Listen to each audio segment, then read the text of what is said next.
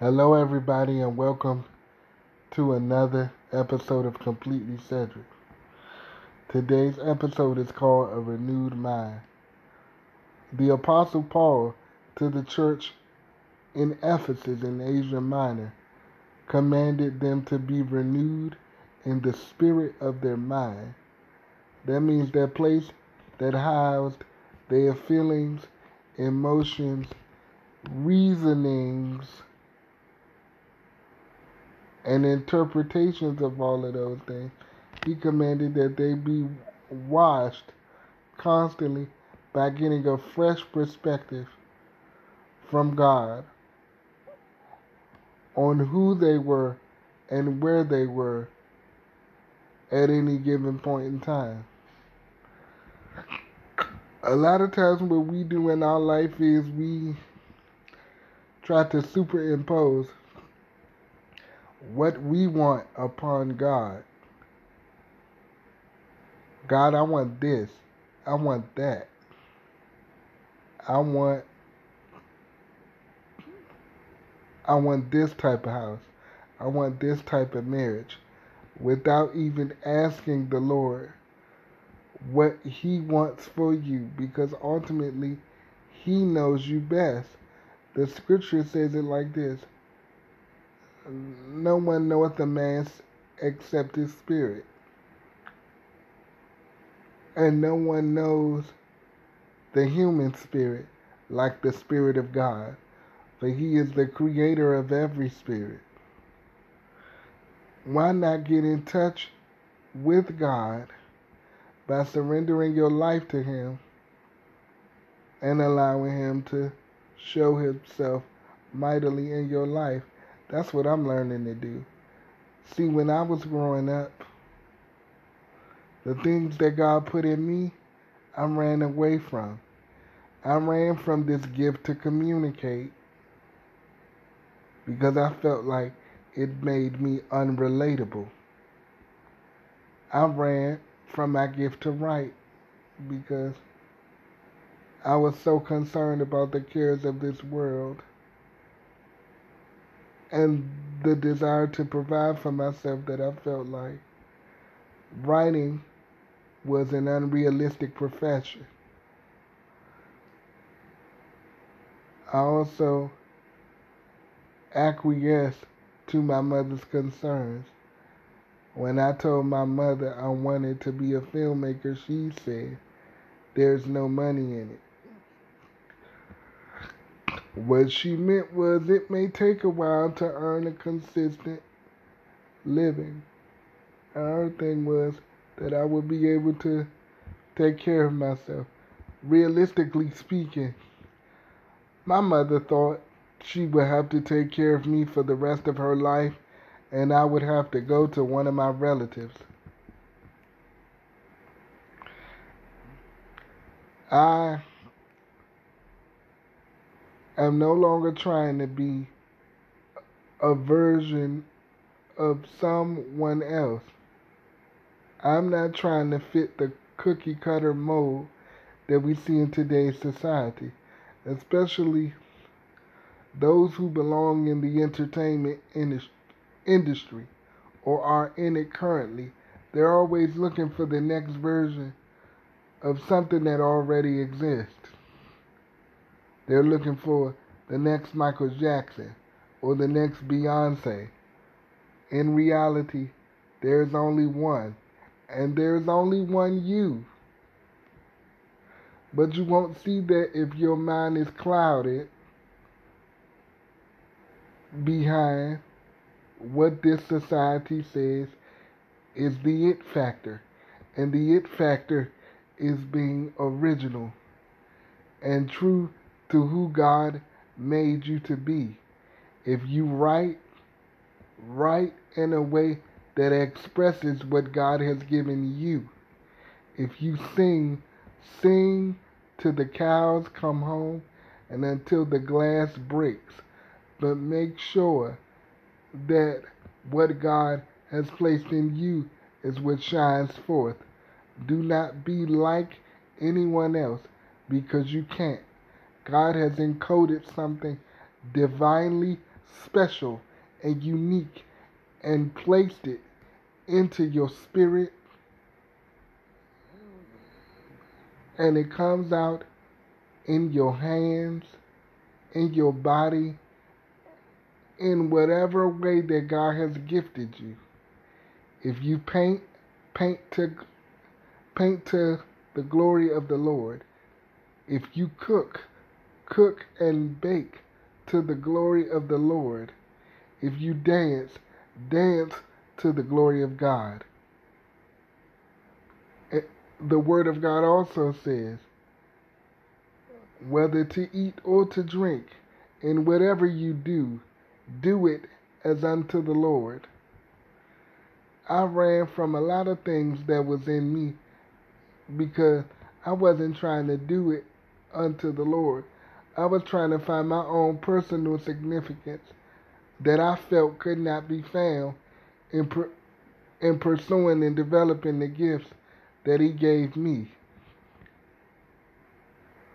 Don't run from you, because ultimately that's what your gifts are. You are your gift, and your gift is you, because God has intermingled them so that you can't separate yourself from them.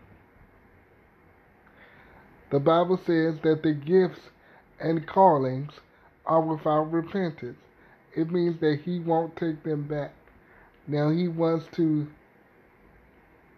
bless you in the operation of your gifts, which is what we call the anointing for those of us that are Christians. It means He wants those gifts to supersede raw talent and skillfulness. It wants to be so smooth. He wants it to be so smooth, rather, that who He is and what He wants to do in them calls towards every person that sees you operating in your gift. In other words, in whatever you do, He wants everyone that you come in contact with to say, that has to be God operating in them. And if God can do that in them, I want Him to do that in my life. So that means I must be close to Him. And I'm going to find out how. That's the essence of what true mentorship is. That's the essence of true coaching. That's the essence of real ministry, is to point you right back to the one in whom you were created. You were created by God, for God, and to God. And there is no one else like Him.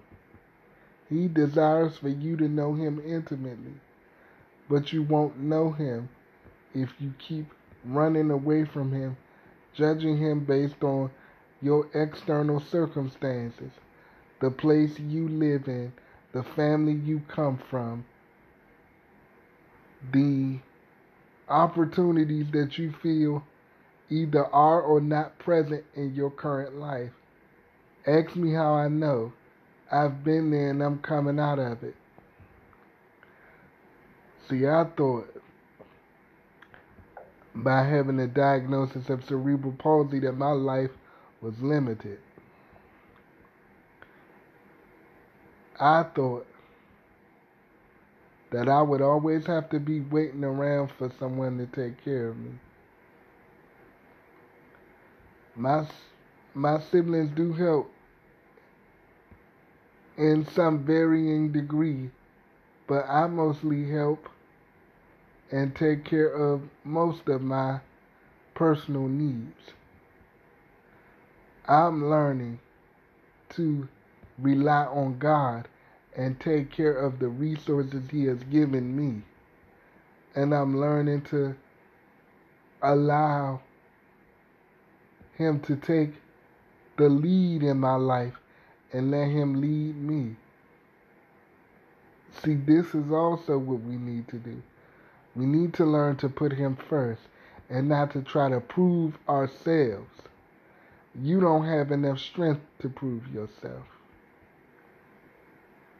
And everything you do out of a motivation of pain will eventually bring you to ruin, because doing things from a place of pain will not fully develop and harness the character within. Eventually, your pain will lead to bitterness, and the real you will come out in a crash and burn situation. It is not my desire to prove my worth to anyone. It is not my desire to show off. It is not my desire even to remove the chip that was placed on my shoulder due to my insecurities and all the pain that I have experienced. Now, I'm going to let God take the lead in my life and allow Him the grace and space to move effortlessly in my life without confusion. See, I'm learning that God is first because His will is first. What He wants is first, and everything I want should coincide with what He wants because He knows me best. Don't you go around trying to fabricate a life or pursuing something that you think you want because you think all of these outward circumstances will make you better if you have more money, if you have more clothes, and all of those other things. Those things are meant to accentuate your life. That is to enhance, not make your life.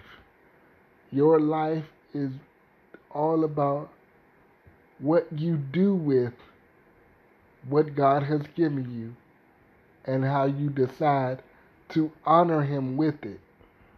Nothing more, nothing less. Be brave, renew your mind, pursue God, and reach out for what He has put in you and develop it with all your might. Thank you and God bless.